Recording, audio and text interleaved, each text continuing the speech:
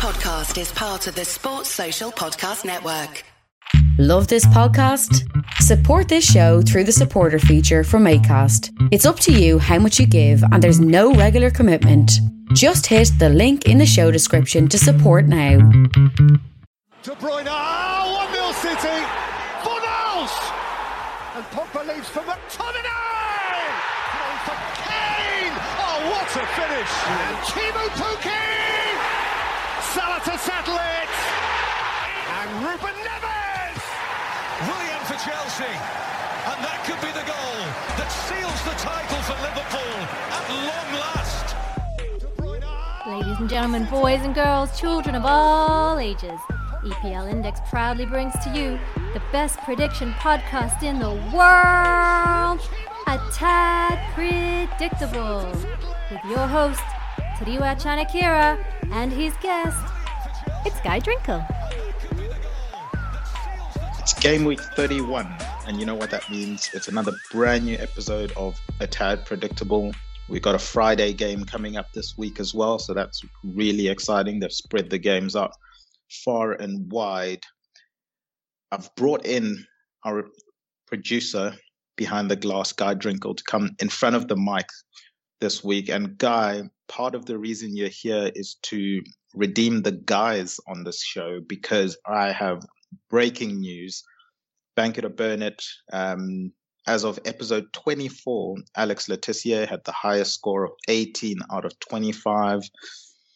Jodie McInnes was on last week, and out of 25, she got 18 as well. We now have a tie at the top of the leaderboard. The ladies are absolutely crushing it. Guy, do you have any comments?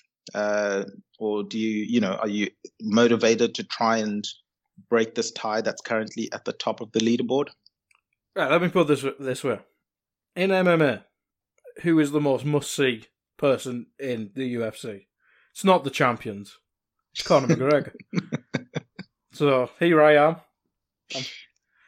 Are you Conor McGregor? I am Conor. You're Conor McGregor. Yeah. I'm Conor McGregor of this. I just am. Oh, I just am. It's what the people came to see. Well, let's see how you get on with that. They'll obviously come on later in the show. But Guy, there are Premier League fixtures we have to get through before we even get to the Bank It or Burn It segment. How are you feeling about this weekend? The run-in is starting to become a bit more real. I mean, from general football, in terms of the general Premier League, I quite like watching the football, but being a Liverpool fan this season, I mean, we've had an uptick in form. We've obviously had the great result against Arsenal, and we beat Wolves before the international break in meh performance. But, I mean, the Real Madrid result in midweek kind of brought us all back to earth, I think. So, I mean, we've got Villa at the weekend, and, I mean, for people who obviously support lower in the league, clubs will probably just think I'm being an idiot, but the season almost feels like we're like one bad result away from securing Europa League or the Vanarama Europa thing, and considering what most Liverpool fans came into the season expecting, it's kind of going out with a meh, but I like it. I enjoy watching the rest of the league. I mean, the top four races probably. I mean, the relegation zone's still obviously going, but the top four race is the main thing up for grabs at the minute because Fulham keep bottling their opportunities. But yeah, I think the top four race is definitely the one to watch for most of these weekends, I think. You've mentioned Fulham and how they've not taken their opportunities. Well, they kick us off this weekend. And as I said, Friday game, they go up against Wolves. How are you predicting this one? Obviously, as you say, Fulham need to be getting points on the board now. And especially with the teams that they're fighting seem to be pulling off wins left, right and centre. Is this starting to become a concern for Fulham? How bad is it right now in terms of they just need to get wins on the board? We see Newcastle just ahead of them. They've not won in 5 games either. Is that the target for them, or are they looking even higher up, maybe a Brighton or Burnley, or maybe even the guys they're facing on Friday, Wolves? Yeah, I don't think I don't think Wolves I think they technically are still in the relegation zone, but I think they literally need... I mean, a win would probably confirm it, but I'd probably even say maybe like a draw or even 2 draws and they'd be safe as houses. But, yeah, I think Fulham, that's probably the only reason they're not dead and buried, is that Newcastle, albeit, as you mentioned, they've not won in 5, but they have drew 4 of them games. But at the same time, Fulham have won 1 in their last 5, so they've earned 1 point less. So, would you rather have the win, etc.? I mean, it was against Liverpool at the time where everyone's beating Liverpool, so does that count as a win? But yeah, I mean, considering the poor results, Fulham, they've not lost too much ground on Newcastle. It's just the opportunities they had. I mean, who have they played in the last 3 losses? Man City, fair enough. Leeds was probably the disappointing one, because if I remember correctly, that was the weekend they could have got out of the relegation zone. And yeah, for Leeds, we always talk about their London hoodoo, and then to go play Leeds like that, it just speaks volumes of... play Fulham like that, I should say. It just speaks for the opportunity Fulham had and they didn't take it, and then Villa, whose form has been very patchy probably since the turn of the year, getting beat 3-1. I think they were they 1-0 up in that game? I think they were, weren't they? And just to lose control of it, it was disappointing from their point of view. But yeah, it's I think Fulham should be probably looking up to Burnley, because, I mean, I don't think Burnley will get relegated because Sean Dyche works wonders there every season. But Brighton, they had them 2 wins, didn't they? But the problems are still there. I mean, they don't score enough goals, which has been the problem all season. And Newcastle, I think Newcastle, if their injuries and COVID and illness and all that persisted till the end of the season, I think they'd be in big bother. But I think Callum Wilson and Alan Saint-Maximin are meant to be back, maybe not this weekend, but the weekend after, or the next game, whenever it is. I think them 2 are probably their most important players. So for Fulham, I think too many draws when they were playing well and not taking opportunities, it's gonna see them get relegated ultimately. It will be interesting to see how do you think they approach this game with Wolves and the scoreline you're seeing, and obviously maybe touching on Wolves as well. I think this game is completely dependent on what formation Wolves play.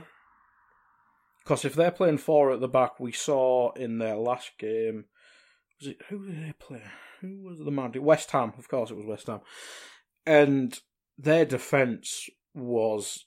I can't remember who the commentator was, but he was saying you literally see that at like under 8s football when they were all chasing the ball. Like it was scary how amateurish that defending was from them. So if they go back to a 3 at the back, I'm not sure who's fit for them defensive wise. But even if you have to play a youngster at centre back just to get the best out of Cody and Saiss, just do it. You really have to. Like Cody can't play in a back 4. I don't think Saiss can either. And trying to get Podence into the team, and I mean Adama's not exactly been good this season, but you'd rather have Adama than Podence, or I certainly would, just for the fear factor alone. I think it just kind of takes away from it. So, if I was Wolves, I'd probably just go back to the 3-4-3 type thing. Neto Adama. I just run with Fabio Silva. And I know he's 18, 19, but Willian Jose is like playing a statue up front at the minute.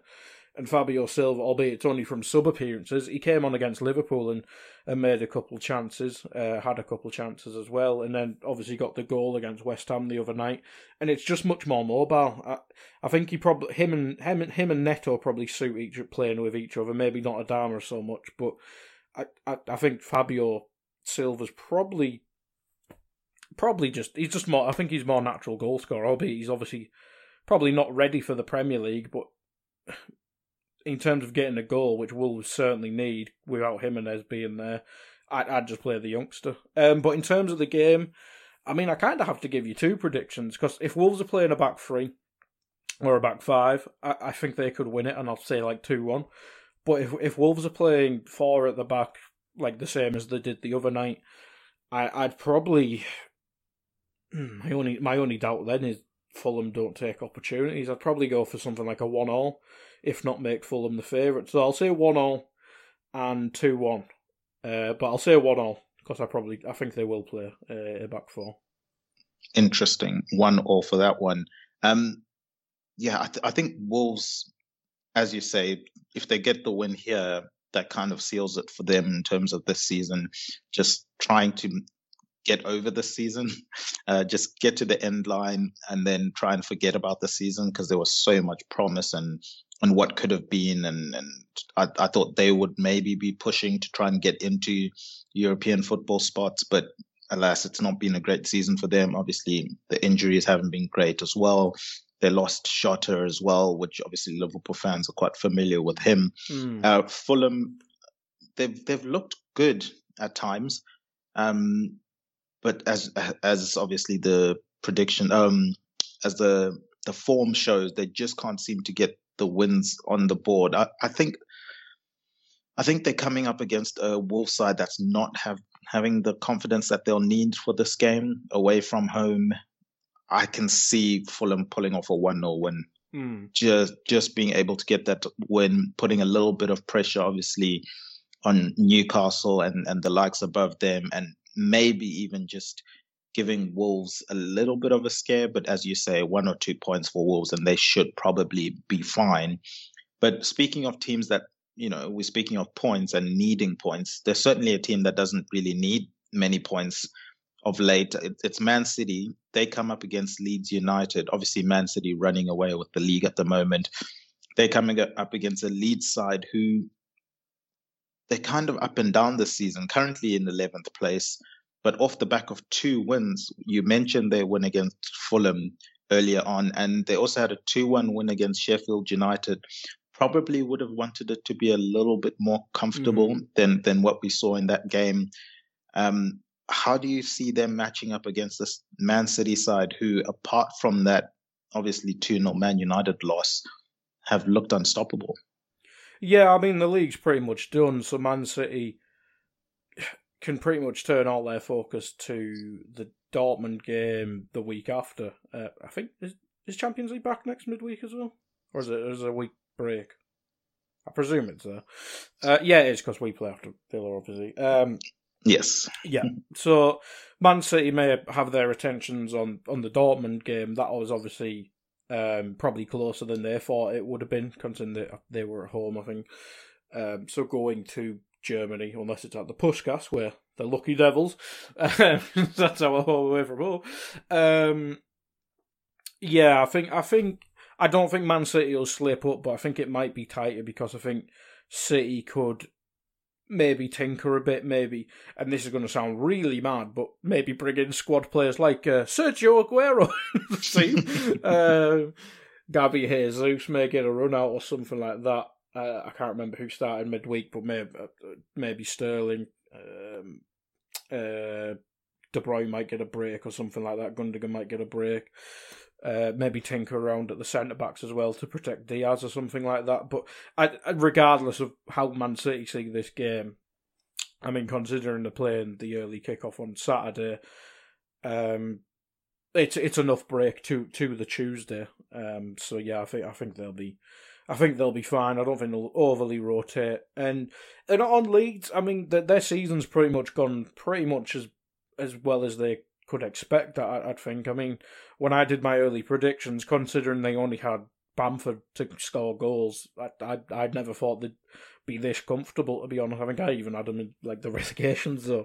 But I mean, Bamford's taken to the Premier League so well, adding quality like Rafinha. Jack Harrison's done very well as well. Calvin Phillips has established the talent everyone saw in the Championship. I mean, it's just defensively they've got to sort out, and considering the amount of injuries they've had there consistently through the season, to be pretty much comfortably mid-table, it's been a special season from them. And if they can build on it, I mean, why can't they get into the maybe just a smidge off the Europa League zones? But obviously we have the Vanarama to compete for now. So yeah, Man City are definitely favourites, and I'm going to pick them to win. I don't think it'll be like a very comfortable game for Man City. And I'll say I'll say 3-1 City, but we know Leeds. They can implode or they can be magic. It could be anything from like 7-1 to like 4-4, I think. But I'll say 3-1 Man City. That would make it an entertaining game. I think the interesting thing for this one, and as you say, obviously Champions League will be on the City players' minds, you'd think, especially in the comfortable position they are in the league. Sterling had a break midweek, so he could probably go 2 games in a row playing this one and also midweek, you'd imagine. Aguero, as you said, also could come into this. I mean, having Aguero coming in as a squad player is just insane in itself. But they've got the depth to be able to rotate. The question for me is, will they want to exert as much energy in this game? I'm assuming probably not. Whereas Leeds are going to force them into that. Whether or not the game ends with Man City winning, Leeds winning, or it being a draw, I just think Leeds are going to frustrate them in terms of not going away. No matter what City do, Leeds just keep coming, and they've shown it this season. That's what they do. I'm going to go for a 2-2 draw, purely because Leeds are just going to be a pest. They're not going to lie down. No matter what City do, no matter how City try and suffocate the game, I can see City trying to control the game with a lot of possession. I just think Leeds are going to have enough energy, and City players might have their heads turned and concentrating on other things, and will allow Leeds to get back into this game. But that should be an interesting one. We follow that game up, Guy, with a revenge game. It's Liverpool versus Aston Villa. Obviously, Aston Villa absolutely destroyed Liverpool earlier on in the season. Can Liverpool get revenge? I'm not confident. I'm not. I mean, we should be able to. The quality in the squad's there, regardless of the injuries at centre-back.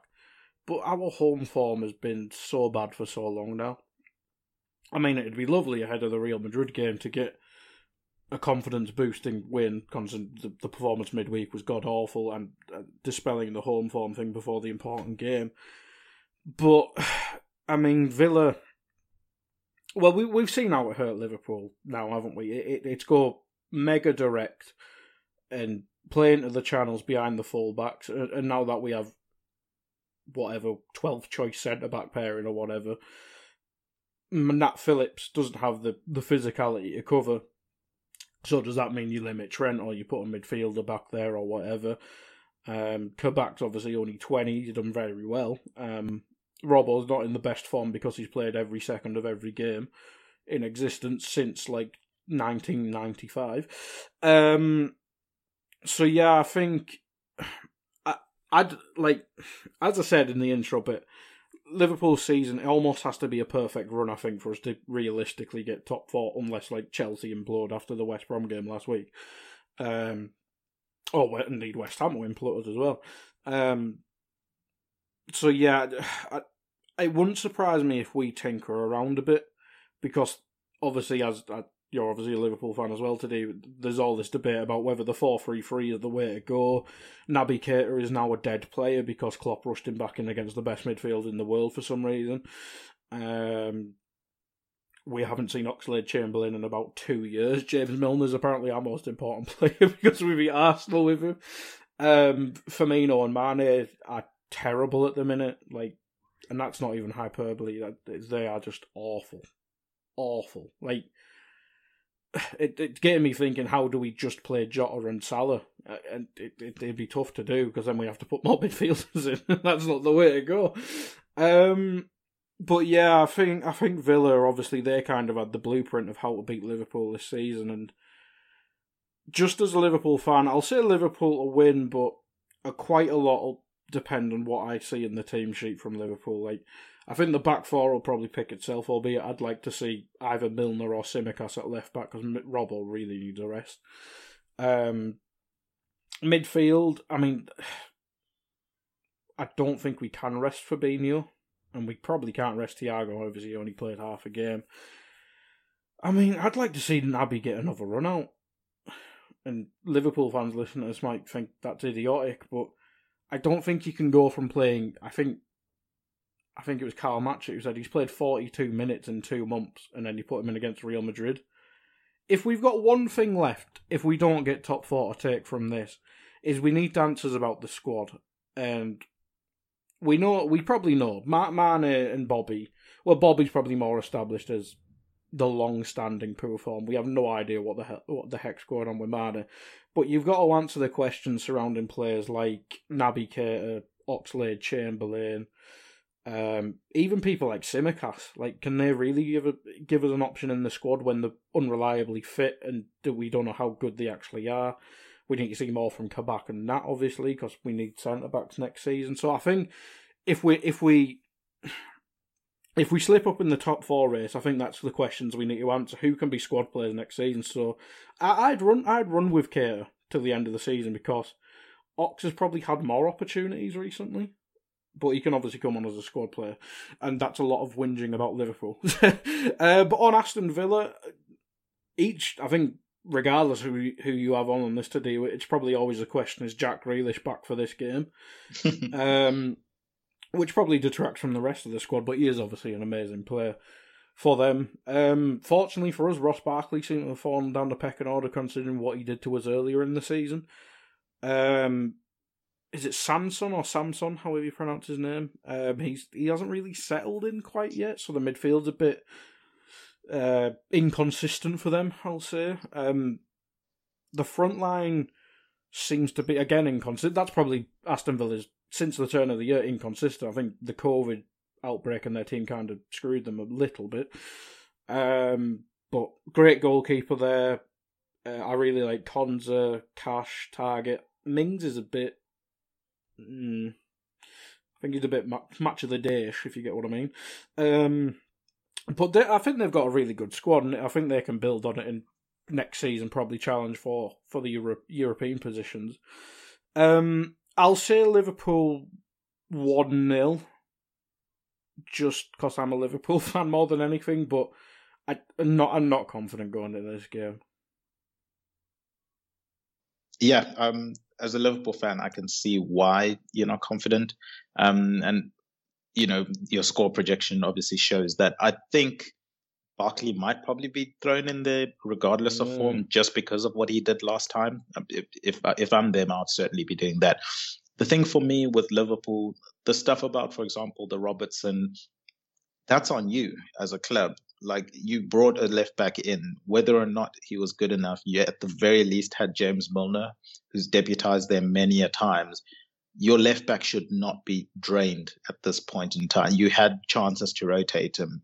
The fact you didn't, I mean, I'm also looking at Wijnaldum as well, the amount of minutes he's had to play this season.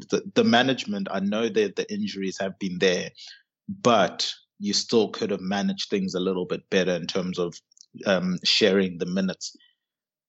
With this game, I'm purely going to predict another draw, because 2 games in a row now I've predicted draws for Liverpool and they've gone and won. So I'm going to keep that going. I'm going to go with the 1-1 in this game, and Liverpool just do your job. We've got an understanding now, so we'll see how that goes. Guy, the game after this one, Crystal Palace versus Chelsea. Now, Chelsea obviously getting the red card this past weekend, ended up having a surprise loss to West Brom, who I thought, you know, even though they were 11 versus 10, I thought the finishing of West Brom was really good, and we'll speak about them a little bit later on. But how do you see Chelsea reacting to that result last week? Obviously, they're also another team involved in Champions League football. They also were involved in a close game in Champions League, so might have their heads turned and focused elsewhere against the Crystal Palace side, who, you know, they're 38 points now. You would probably say they're safe. Is there much motivation for Crystal Palace in this game? I always worry about Hodgson sides that are close to or have secured safety at this stage of the season. Yeah, that's a really good point. I think it was the end of last season, didn't they go on like a historically bad losing streak? I'm not even sure if it was like even picking up draws. I mean, they're not in too bad form. In the last 5, they've only lost 1. 3 draws in that mind, and the win was against West Brom, which is barely a win. But the Everton result was obviously very good. I think there's quite I think a lot of this game depends on Chelsea, really. I think midweek, obviously, they had a very good win over Porto. I didn't watch it because I'm human and I was watching the good game. So yeah, I didn't really see the Porto game. Obviously, Chilwell scored a brilliant goal. I haven't actually seen Mount's goal yet, but that was apparently good as well. But a lot depends on their attack because it doesn't really.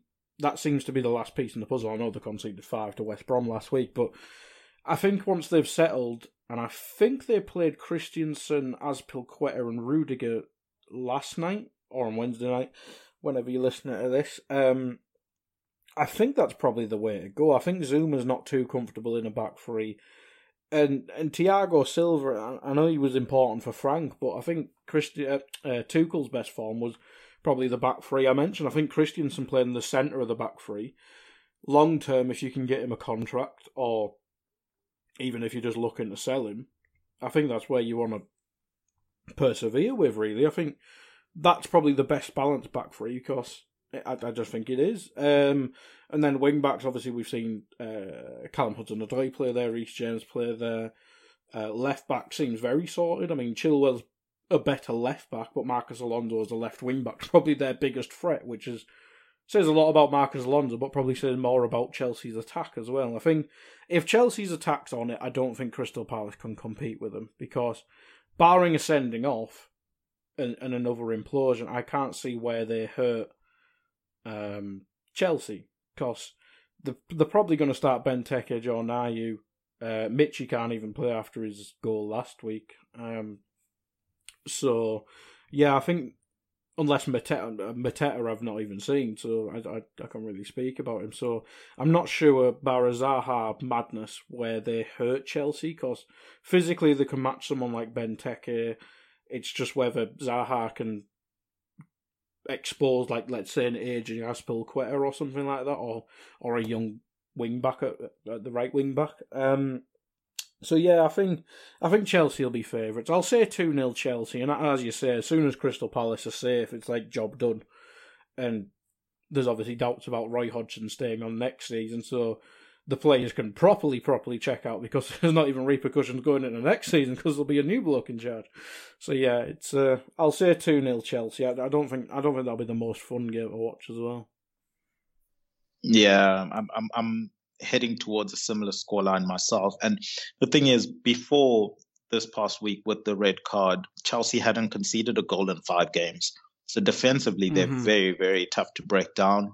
And I can see it being a bit of a slog for Crystal Palace to try and break them down in this game. I just don't, as you were saying, I don't see where the goal will be coming from. I think physically Chelsea can match them.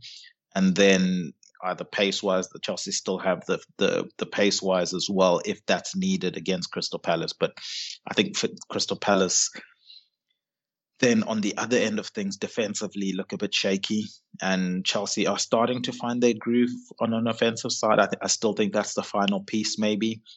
Once they get that going, they're going to be a really, really formidable team. I'm going to match you here. I'm going to go with the 2-0 Chelsea win. I think they get the win and then move on, to other things this season. But we ourselves will move on to the next game. And these are two teams we've mentioned earlier slightly, but we can go into more detail about them now. Both teams are still in, you could argue, the relegation battle. I'm talking obviously of Burnley versus Newcastle. I was just making sure I got the order correct. I knew the teams, but I wasn't sure who was playing at home there for a second. But Burnley versus Newcastle.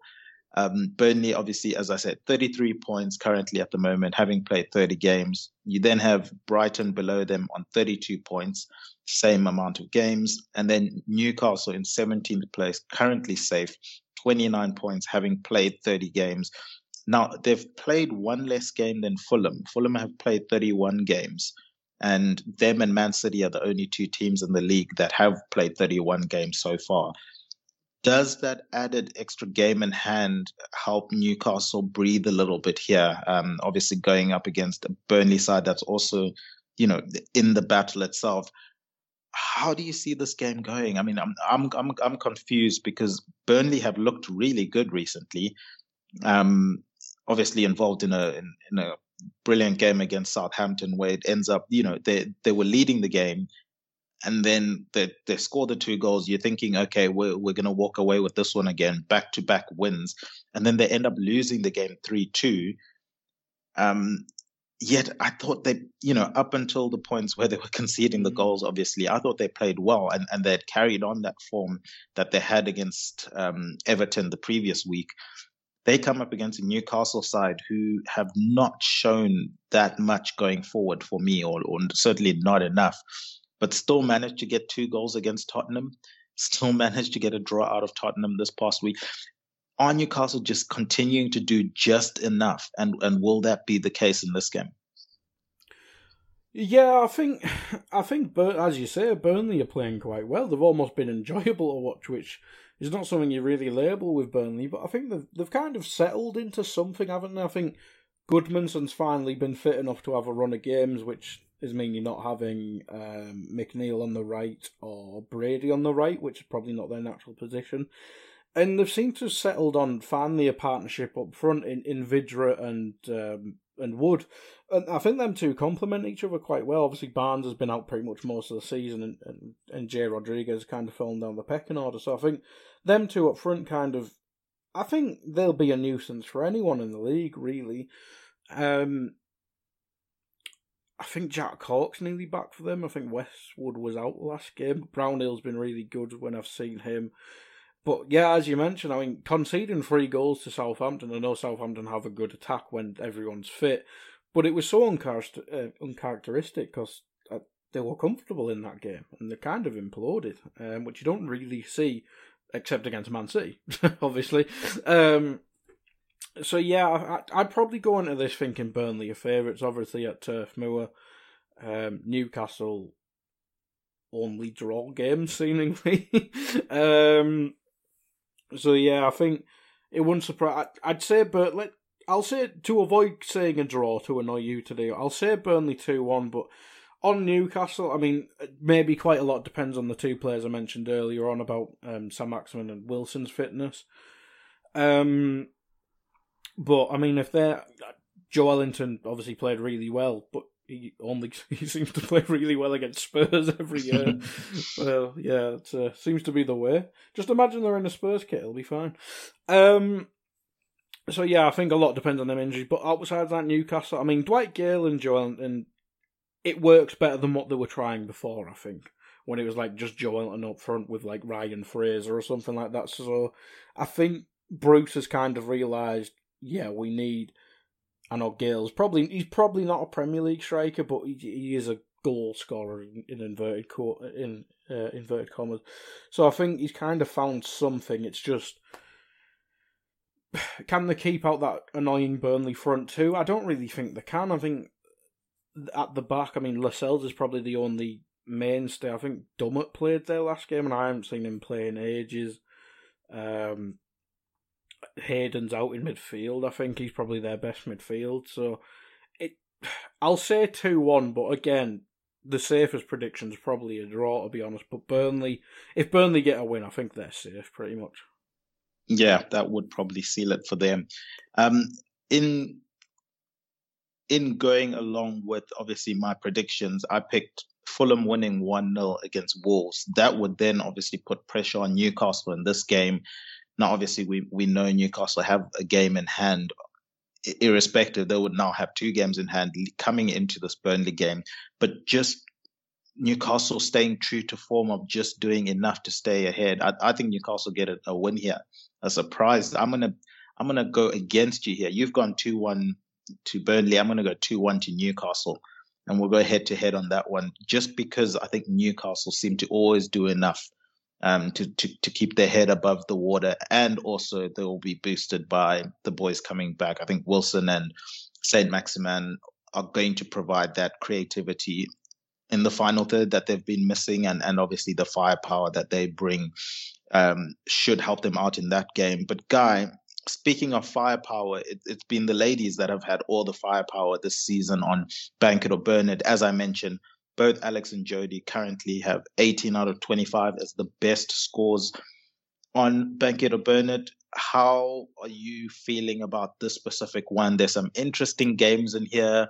You've not picked too many goals, in the first one. You've got 3-1 Man City scoreline there. I'm seeing a Chelsea 2-0. It'll be interesting to see how these predictions that you've provided here are going to influence your predictions in Bank It or Burn It. But Guy, for those that are new to the show, thank you for listening in and welcome to the show. Or for anyone else that needs a refresher, I'm going to put 15 seconds on the clock here. You're going to try and answer all 5 questions in each of the 5 rounds before the 15 seconds runs out. I'll read out each question. You'll shout bank it if you think it's going to happen, or you'll shout burn it if you think the scenario won't happen. Are you ready? We'll run through the questions just so you can at least get familiar with them. Is that cool with you? Yeah. All right. So question A, we've got possession 55-45 to the home team. B, over 3 offsides. C, under 20 clearances. D, goal from a header. And E, knee slide goal celebration. Now, I've looked at the weather throughout the UK heading into this weekend, and it's a bit mixed.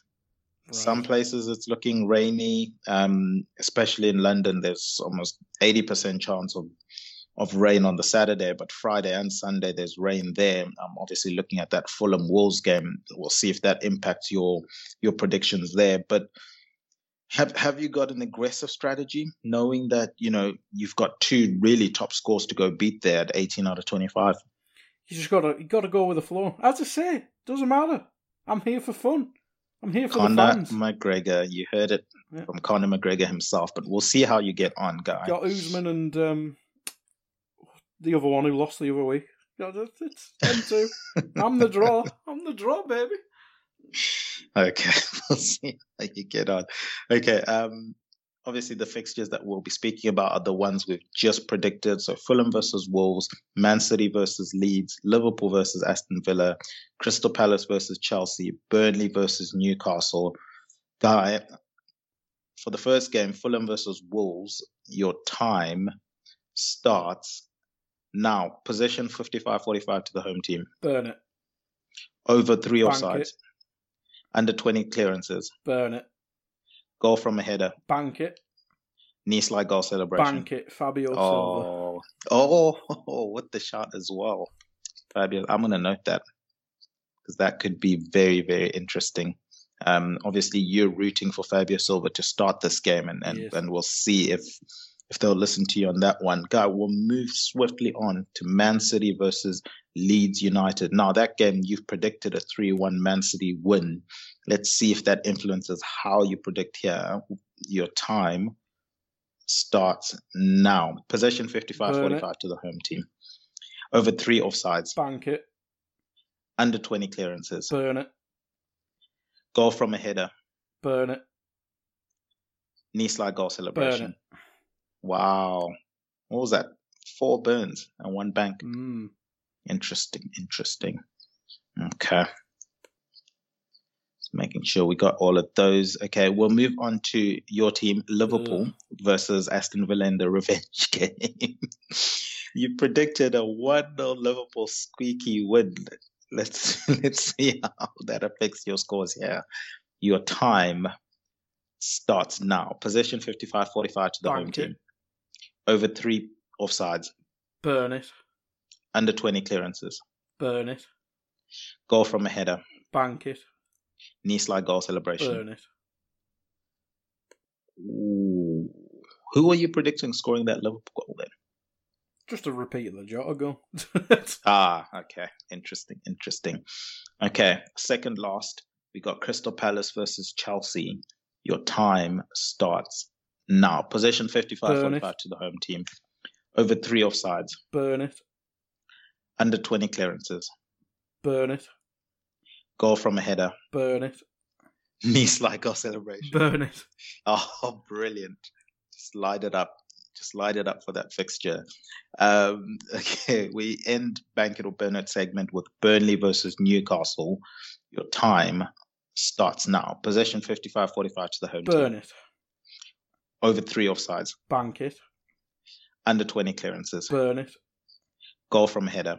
Bank it. Knee slide goal celebration. Oh, go on then, Vydra. Bank it. Nice. That's a pretty good board you've got there. Very interesting. You got the Fabio Silva one. You've got the Vydra shot as well. We'll see how you get on with that one. But Guy, we move on in the fixture list. Obviously now we move on to West Ham versus Leicester City. Now, one of these teams we probably expected to be high up in the table by this time of the season. Maybe not as high as they are now. Some people would have had them there. They usually do pretty well from that perspective. Leicester City find themselves in third place, but West Ham currently find themselves in that coveted fourth place spot. How do you see this game going? Now, as a Liverpool fan, what are you rooting for in this game out of curiosity? And then also just break how you think this game is going to go. That is a good question. Who am I rooting for? Let me get the table.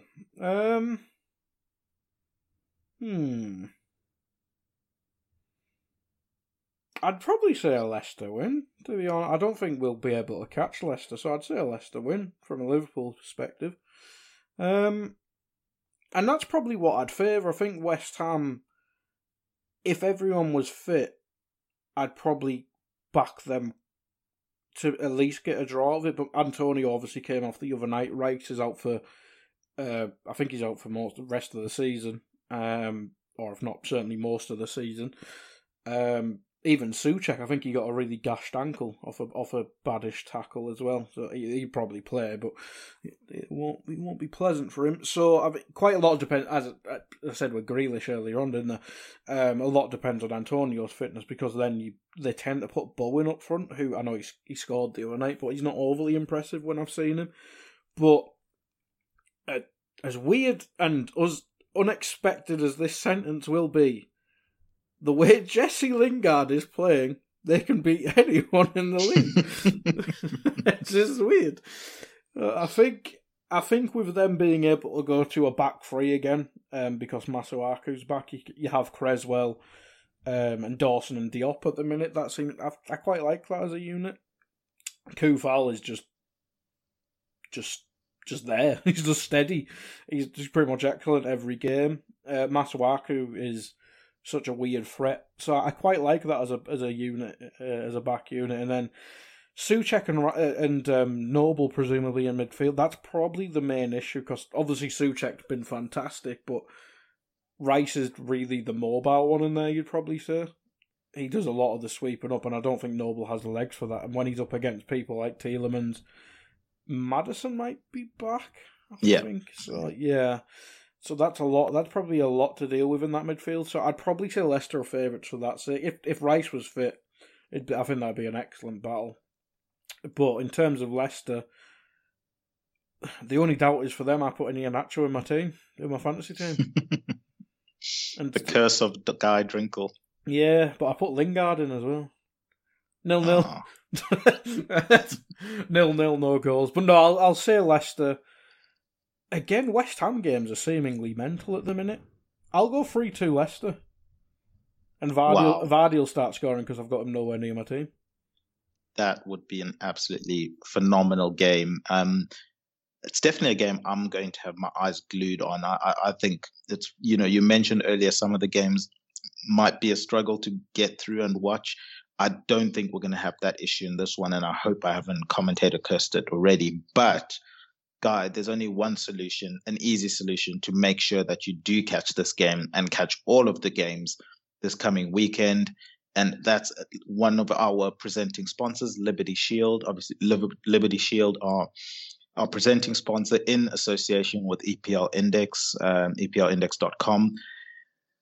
Get yourself a VPN provider through Liberty Shield. They help you sort out all of your internet and entertainment viewing pleasures. You can catch, anything that you want to watch. They will be able to sort you out in terms of making sure that you can get it, especially all things Premier League football. If you're in the UK with the vast amount of providers that are offering these games, I just don't see why you would be paying all of those subscriptions when you can just pay for one subscription a lot better value for money from that perspective. And if you think that's not, good enough for you, I've gone out and made sure we could get you a coupon code. So if you go and you order your VPN through Liberty Shield and you use the coupon code EPLVPN, that's EPLVPN, you can save yourself 20%. So not only am I hooking you up with Liberty Shield, I'm hooking you up with a coupon code as well now, so that should help you guys make that decision a lot easier. Guy Drinkle, West Ham versus Leicester City. My scoreline prediction for this one, going with the heart as a Liverpool fan, is West Ham 1, Leicester 2. I agree with you that I don't think that Liverpool are going to catch Leicester. I actually think that top three pretty nailed on to keep that top three, and then everyone else is kind of fighting for fourth. With the injuries and having to change things a little bit for West Ham, I think there might be a little bit of disruption there, whereas Leicester kind of, with the Iheanacho form that he's brought on of late, I think he continues that in this game, and they just continue to play really well. Obviously they had that scare when Barnes went down, and you're wondering, is that going to impact their season? It hasn't really impacted their season, and the loss that they suffered, it's against Man City. I think most teams, and we've seen that most teams will lose to that Man City side. So I don't think that's going to knock the confidence of Leicester City in this one. I think they just get back up, dust themselves off, get a 2-1 win against West Ham, and they continue their surge up the table, maybe trying to get ahead of Man United and get that second spot. Maybe. We'll see how they do.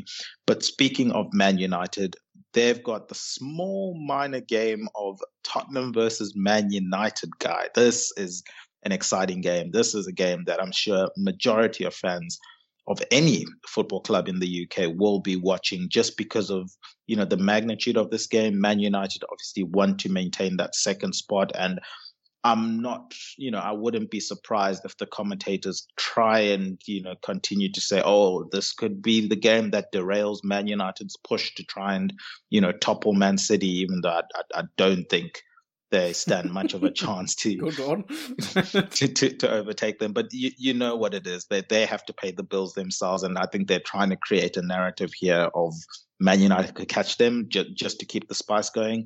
But anyway, Man United won't worry too much about that, I don't think. They'll just be focusing on securing that second spot and going into next season with obviously a very, very confident squad and try and improve on it. They come up against a Tottenham side that is under quite a bit of pressure at the moment, Guy. They had the win against Newcastle in the bag and they blew it. Ended up drawing 2-2. Jose Mourinho is under pressure. They obviously got knocked out of Europe very, very recently. Guy, what is going on at Tottenham? How do you see them going up against Man United side? Interestingly for me, both these sides in big games tend to sit back and play on the counter. Is there one that's going to be forced to have the ball more than they want in this game? Well, we would have said that last time these played, and didn't Spurs win 6-1? Yeah, I think United have obviously settled quite a bit. I don't think they've improved. Well, they have improved massively from a 6-1 defeat, obviously, but I don't think the defence has improved like tenfold or anything like that.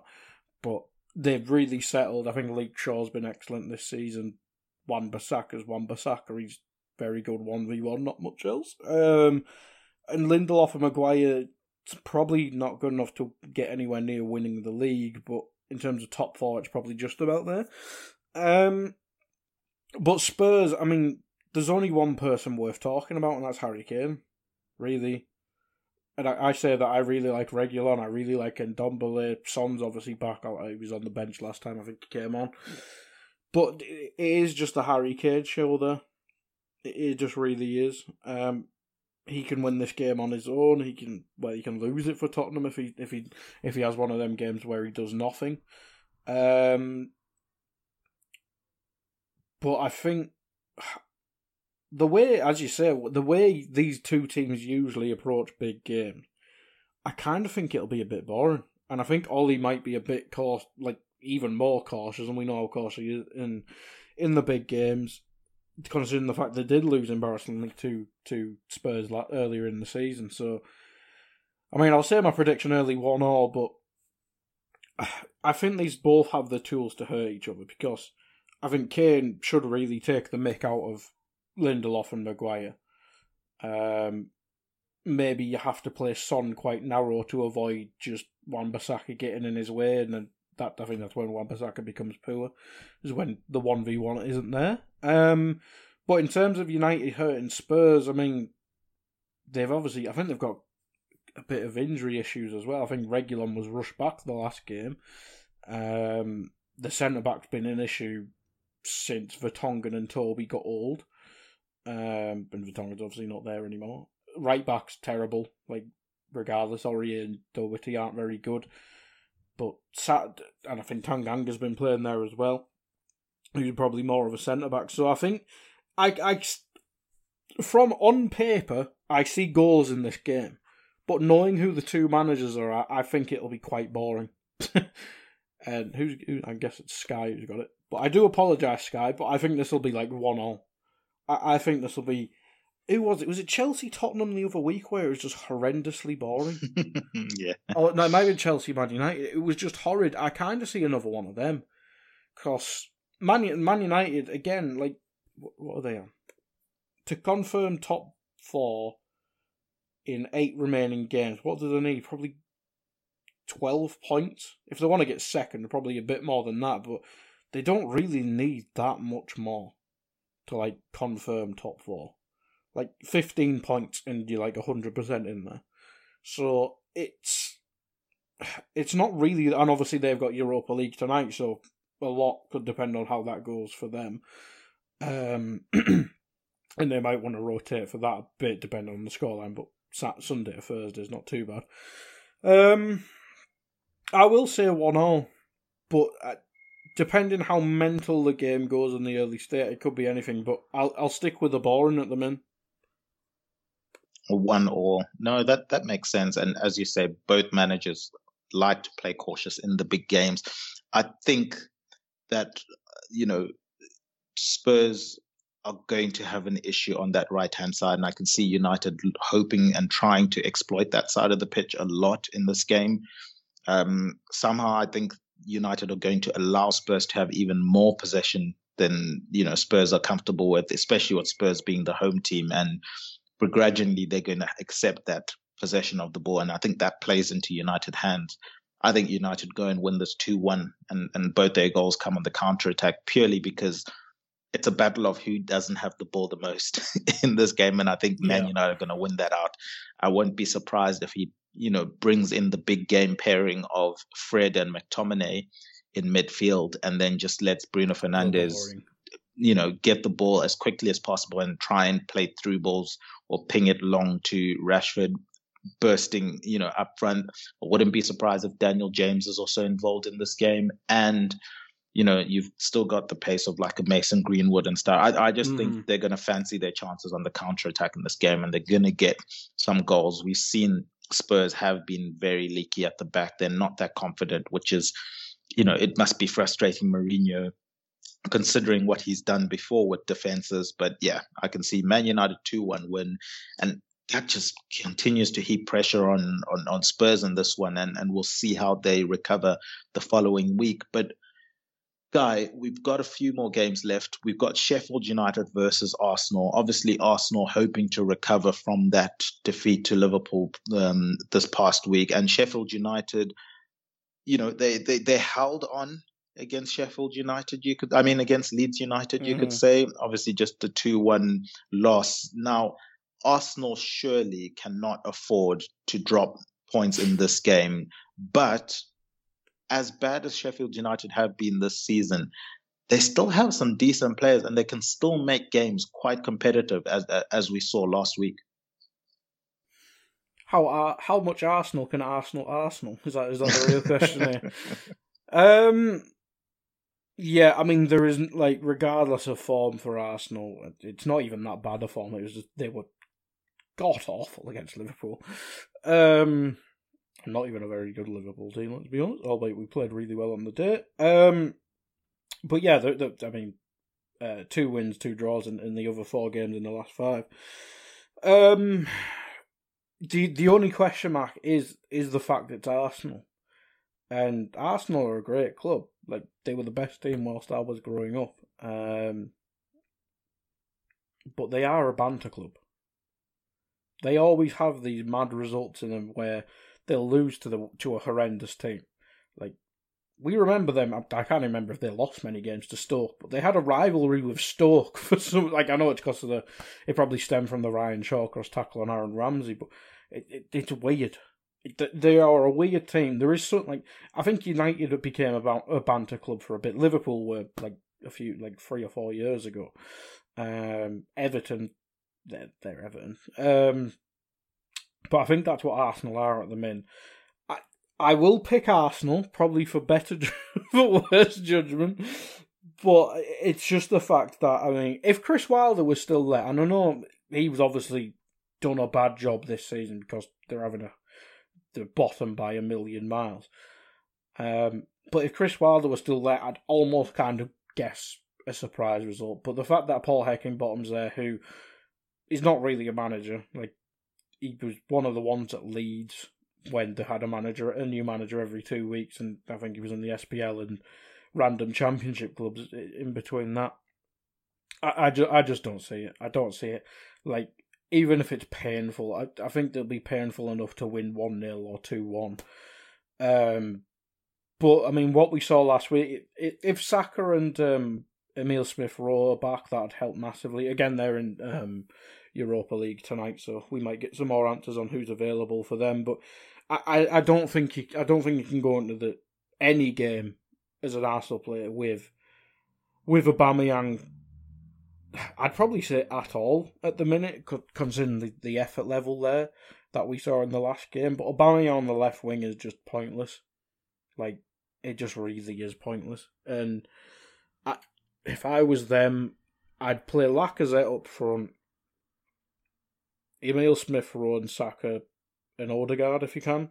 And if not, I know Pepe has not been very good, but I think you got to give him opportunities to try and prove something toward his price tag. So stop mucking about with the likes of Willian and Aubameyang. You're going to have to eat them contracts because they're awful. And then the midfield is Partey +1. I mean, Jack is not very good, but Ceballos is probably worse somehow.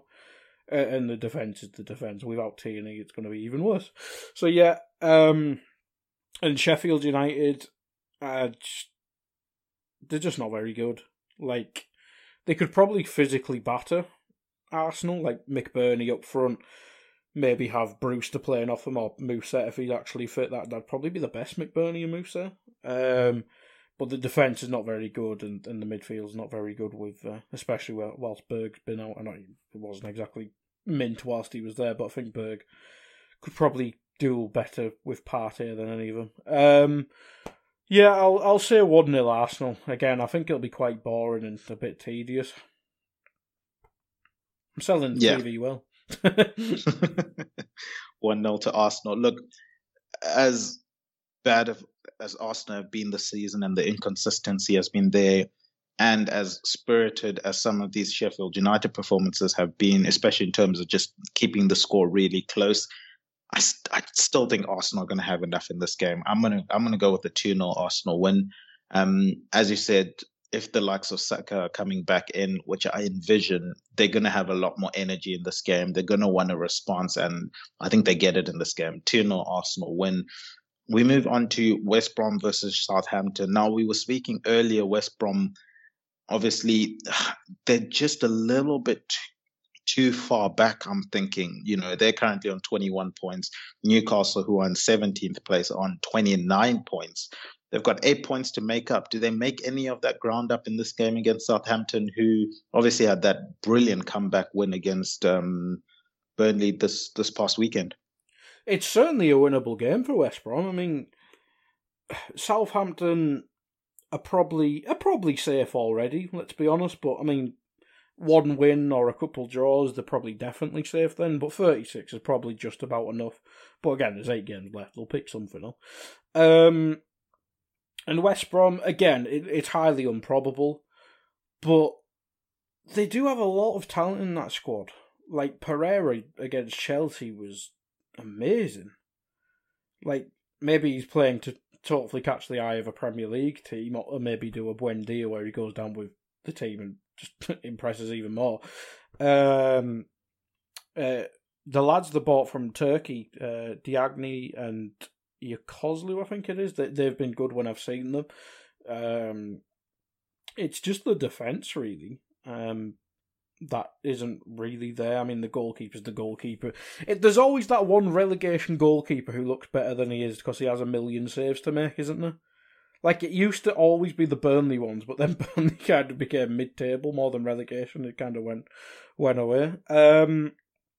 So yeah, I think if West Brom can limit the defensive deficiencies, which is obviously how Southampton hurt you, they'll play Ings plus Che Adams or Walcott seemingly, and the options behind that. Armstrong's really good. Djenepo's can be exciting. Redmond's kind of gone off the boil from probably his best form was probably like the bad times, if anything. Who was before Pellegrino? I don't even know if he was at the club then. It might have been Poole, actually, Pure. That's probably where I remember Redmond being his best. I might be completely wrong with that, but Redmond's best form seems to be a few years ago from what I can remember. I'd like to see Minamino get some mins. Obviously, he's a Liverpool fan. I think he's got something to add as well. Probably Armstrong, Minamino behind Ings +1. I'd probably say that's the best way to go at the minute. Or maybe you can even play Minamino up there with Ings, then a bit more pace with a Djenepo or Redmond, or even Walcott if you want to tinker it around. But it's certainly winnable for West Brom. And you know what? Doesn't matter. I'm going to back West Brom. I don't know why. I just thinking they're going to go on a roll. I don't think they'll stay up. But there's always that one relegation team, maybe when the pressure's off, that they just kind of improve. And why not it be West Brom? And then they can build on it next season, probably in the Championship. But I'm going to go... I don't think they can defend. Let's go for a mad game. 3-2 West Brom. Well, back-to-back 3-2s for Southampton. Yeah, guys calling it. That would be interesting. Look, as I said earlier, obviously West Brom were facing a Chelsea side that had 10 men. I still thought that the finishing was still impressive. The build-up play was really impressive for all of their goals. And it was promising to see, them gelling on an attacking standpoint. And we've seen shades of this in their previous games. They just haven't finished the move off itself. So maybe being so far back, the players are playing with a little bit more freedom, kind of like a, Hail Mary. Everyone's kind of writing us off anyway, so we might as well go and try and get it. So maybe that's helping them at the moment. I am leaning towards West Brom as well in this game. Maybe it's just the neutral fan in me wanting the relegation battle to be more exciting, but I saw some promising build-up play from West Brom in the previous game, and I think they continue that in this game. I'm going 2-1 to West Brom, so we both predicted West Brom winning that one. So well done, Southampton, on the easy win. Yeah. We end the weekend off with Brighton versus Everton. Now, Guy, I don't know how many chances Everton want to go ahead of Liverpool. Is this the week that they finally do it? I mean, I predicted Liverpool to win, so probably. It's a tough game. I mean, I say this every time I'm talking about Premier League football. Brighton, I mean, just look at the goal difference. They've got -5, where everyone else around them's -10 to 20 in Newcastle's case, and then West Brom and Sheffield is 30 plus. So yeah, I think that kind of sums where it is. I mean, we mentioned the lack of goals for Brighton is probably the only reason they are 16th, but they have seemingly improved in that regard. I know against Man United they were quite wasteful, especially in that first half. But I mean, before that, 2 against Southampton and 3 against Newcastle. Even in the previous one, they scored against Leicester, and then that was their really awful run before that. So it's just a problem. Your main goal threat should not be Danny Welbeck. Regardless of how much better Danny Welbeck's done than people will think, It shouldn't be. It just shouldn't be. If you want to be safe in the Premier League, you have to have a striker who is a more regular threat than that. It just has to be that way. Like, if I was to list the Brighton players, you'd probably say Trossard's their main threat. And that really shouldn't be the way, considering what they spent 20-odd mil on Maupay. Welbeck's probably on a decent wedge. Connolly looked promising, but he never really developed from that early excitement. So yeah, it's a tough one. I think it'll be a tough game because Everton should have beaten... Who the hell did they play? They should have beaten Crystal Palace because they had like 1 million shots. But Richarlison and Calvert-Lewin were just awful in front of goal. I mean, the hardest chance felt James Rodriguez, and he just kind of showed why it's a surprise he's at Everton, because that was a goal of top quality. Like, he was probably the only one in that squad who could score from that tight an angle, considering where the goalkeeper was as well. But if Calvert-Lewin doesn't sort his form and Richarlison's not been in the best goal-scoring form all season as well, I'm not sure where the goals come from in that team. Because, I mean, Sigurdsson, no. Not maybe in his Swansea days, yeah, but no. James, again, he's not really a goal-scorer, but he has them moments in him. The midfield's workmanlike, really, more than anything. And obviously they're a threat of set piece because Keane and Mina are massive, but yeah, I don't really see the threat outside of Calvert-Lewin, because as I say, Richarlison, apart from he had a really, really good spell, obviously, but as a season as a whole, he's not been that good in terms of goal score. I probably haven't watched Everton closely enough to the performances themselves, but yeah, if I remember correctly as well, Everton's away form's better than the home form. So I'd probably make them favourites in that. But Brighton are tough to beat, and as I say, without prolific strikers at the min, I'm kind of edging towards a draw, mainly to annoy you. I'll say Everton 2-1 because I'll probably be wrong, and then they'll probably draw. Everton 2-1 in that game. For me, I mean, you've summed this game up pretty well in terms of what we can expect from it. From my perspective, I just think Everton finally get that win that has kind of been eluding them a little bit now. I mean, it's 3 games in a row now without a win. And they're coming up against the perfect unlucky team in Brighton for me this season. So it kind of just lines up well for Everton to go. So I'm going to go with your 2-1 as you said it, but I actually legit think it's going to be 2-1. I see your reverse psychology going there. But Guy, that's going to do it for another episode of Tad Predictable. Do you have anything you want to plug, put over, or promote before we wrap up? I'll be doing the exact same as this tomorrow with Dave. But I'll be in your chair. Definitely check that one out. That's the Two Footer podcast that goes on every single weekday. You can also check out on Sundays the EPL Roundtable, where Kev De Vries sits down with panelists from respective EPL teams. They do reviewings and previewings of the things that are happening in and around the EPL. Check out EPLindex.com. There's some really good articles on there. I saw one from Jake Jackman regarding, what Liverpool do with Naby Keita. You hinted at, playing him to see what they have there. Do they sell him? Do they keep him? And all of that stuff that goes with it. Jake also goes into detail on that. Highly recommend you guys check that one out. Also, check out our sponsors, Liberty Shield. As I mentioned, use that coupon code EPLVPN and you can save 20% there.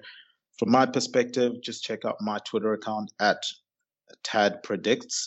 You can find out about everything I'm involved in there. You can check out this Twitter page at A Tad Predictable, which had posted that teaser on who was going to be top of the Banquet of Burnett league table earlier today. And then you can check out the lovely lady that does our guest intros. She's also tying on the league table in terms of Banquet of Burnett Jody. She's at Spursy141. Our producer behind the glass, Guy Drinkle. Thank you for coming on.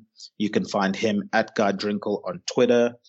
Thank you so much for listening this week, guys. We'll see you again next week. And remember, Chisinga Perry, Chino Shura.